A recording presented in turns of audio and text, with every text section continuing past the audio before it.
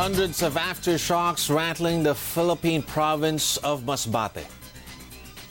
Public transport resumes as Metro Manila and nearby provinces ease COVID-19 lockdowns. And the Human Rights Watch denounces the recent killing of 2 Filipino activists. Good afternoon, I'm Ron Cruz. Dateline Philippines begins right now. Hundreds of aftershocks continue to jolt Masbate province after Tuesday's 6.6 magnitude earthquake.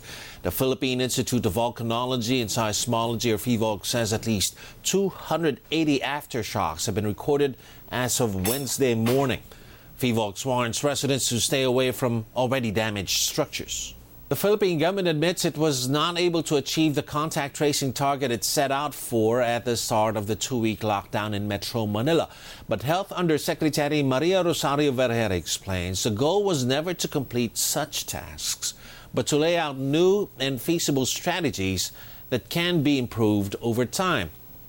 Instead of tracing 37 close contacts of a COVID-positive patient, the agency says it's assessing whether a 1 to 10 ratio would work for now.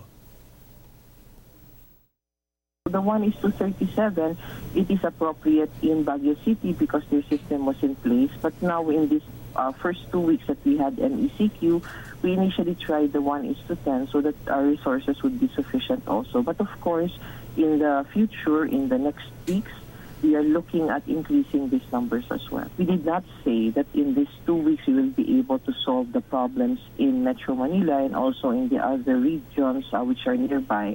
But we were saying that we are going to prime the system so that after these 2 weeks, the local governments will follow suit. Various forms of public transportation have resumed operations as Metro Manila shifts to a looser quarantine. Rail systems reopened at limited capacity Wednesday morning. More than 700 modern jeepneys are also plying 45 routes, while over 12,000 traditional jeepneys are back on the roads. The Transportation Department has also allowed some 3,600 buses in 31 routes, while UV Express units and taxis will serve commuters in Metro Manila. The no face mask and no face shield policies and temperature checks will be strictly implemented in all modes of public transportation. Tuloy naman po yung pag-aaral ng LTFRB dyan kung makita nila na meron pang mga certain routes na kulang pa rin yung supply ng mga public utility vehicles. Nagbubukas naman po sila ng mga ruta at nagdadagdag ng mga authorized units. The National Task Force for COVID-19 releases new protocols for motorcycle backriding in areas under general community quarantine. Under the new rules, riders living in the same house no longer need to use a barrier between them. But those who do not will still need an approved backpack-like shield designed by ride-hailing firm Angkas. The pillion rider or backrider must also be an authorized personnel outside of residence, while the driver may or may not be one. Both of them must wear their face masks and full face helmets for the whole trip. Local authorities in areas under looser lockdown restrictions have the discretion to adapt similar guidelines based on their situation. Metro Manila mayors have agreed on a uniform curfew as the National Capital Region eases to general community quarantine. That's according to Parañaque Mayor and Metro Manila Council Chairman Edwin Olivares, who says the 8 p.m.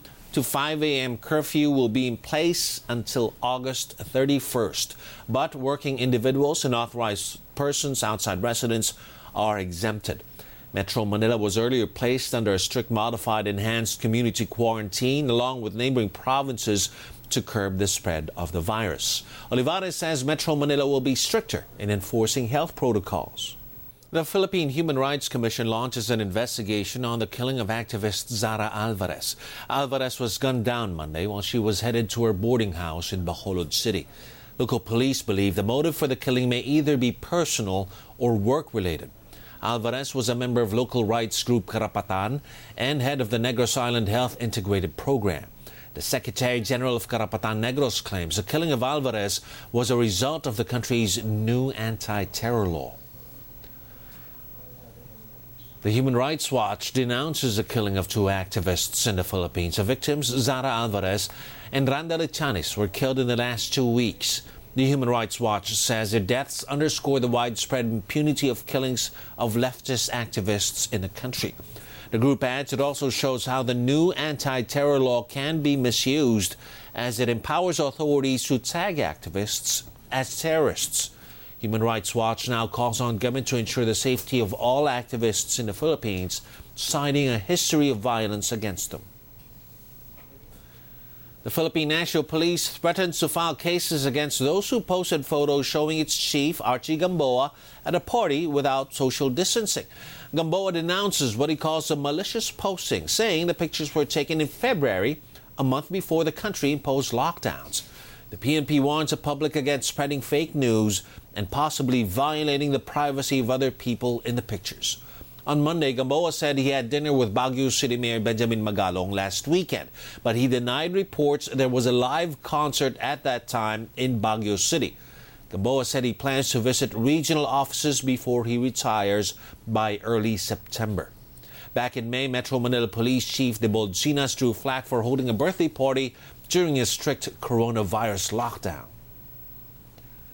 It's official, Joe Biden is now the Democratic Party's presidential nominee. Biden reached the nomination following a virtual roll call across all states where he notched 1,991 delegate votes.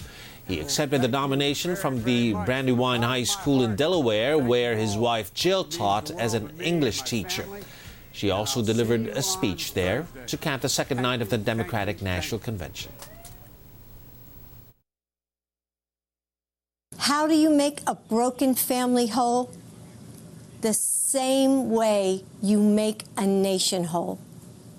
With love and understanding, and with small acts of kindness, with bravery, with unwavering faith. You show up for each other in big ways and small ones, again and again. It's what so many of you are doing right now. That's the soul of America Joe Biden is fighting for now. Before the vote, prominent Democrats delivered scorching condemnations of U.S. President Trump, led by former U.S. President Bill Clinton.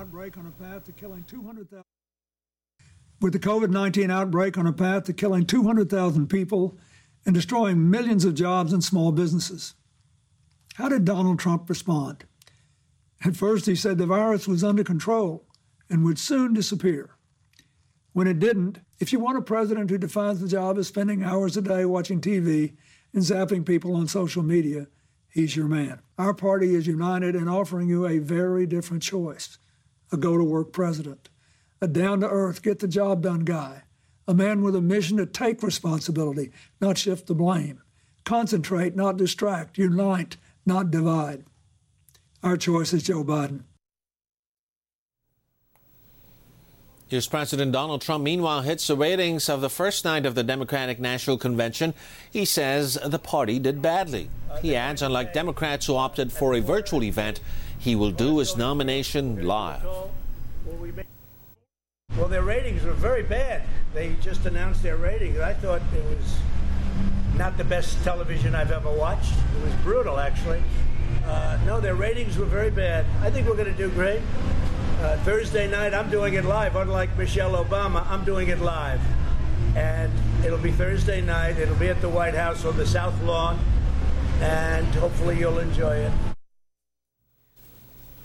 TV viewership for the first virtual Democratic National Convention was down around 25% from the same night in 2016. Around 18.8 million people tuned into the event compared to 26 million 4 years ago. But Democrats say this was offset by high online participation with at least 10.2 million viewers. Several U.S. states sued the U.S. Postal Service even after the Postmaster General suspended his plans to implement operational changes in the agency. Washington is leading at least 20 Democratic states in blocking the changes at USPS.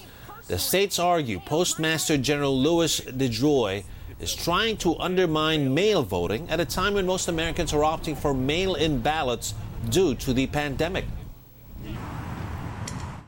the litigation goes forward, and it is, of course, entirely possible that here in the coming days that we would do what we often do, which is seek a motion of some kind of restraining order or injunctive relief that allows us to get into court right away to put a stop to any actions that we believe are unlawful. We will be considering measures we might be able to take to ease this burden. We might have additional drop boxes. We may have an additional campaign to make sure people understand when they have to return their ballots. But the most important thing we can do is to have a judge sit on top of the Trump administration and tell them to quit messing with democracy. That's what we really need. DeJoy earlier planned to stop treating all election mail as first class, implement cutbacks in overtime pay, and ban late delivery trips. He postponed the operational changes until after the November elections. The planned changes in USPS came after U.S. President Trump repeatedly claimed mail-in ballots were prone to fraud. Mali's President Ibrahim Boubacar Keïta resigns just hours after armed soldiers seized him from his home in a dramatic power grab. This follows months of anti-government protests demanding his ouster. Keïta also announced his government and the National Assembly would be dissolved. His resignation was met with cheers by demonstrators, but the development was condemned by the African Union, the United States, former colonizer France, and the United Nations. Keïta was democratically elected in 2013 and re-elected 5 years later. But support for him waned amid criticism over his government's handling of the insurgency. Before we go, another act of kindness by a Filipino health worker. A company nurse on her way to work helps a homeless woman successfully give birth along a driveway in Makati City. 29-year-old Lorraine Pingol was waiting for her company shuttle Tuesday when she happened to pass by rescuers trying to deliver the street dweller's child. She cut the umbilical cord of the 31-year-old mother and her baby girl before an ambulance whisked them off to the hospital. Nagmamadali po ako kahapon ng umaga kasi malilate na ako sa trabaho. Tinanghali po ako ng gising kahapon.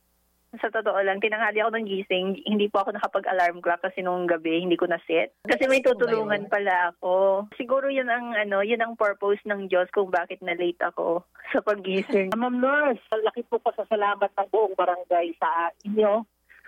Bayani po talaga yung mga katulad nyo. And that's today's edition of Dateline Philippines. Thanks for joining us. I'm Ron Cruz. You can watch highlights, recaps, and exclusive content of our shows online. Subscribe to the ANC YouTube channel, like us on Facebook, and follow us on Twitter. You can also listen to podcasts of ANC shows. Just search hashtag ANC Podcast on Spotify, Apple, Google, and Stitcher. For feedback, email us at ancfeedback@abs-cbn.com. Stay with the News Channel.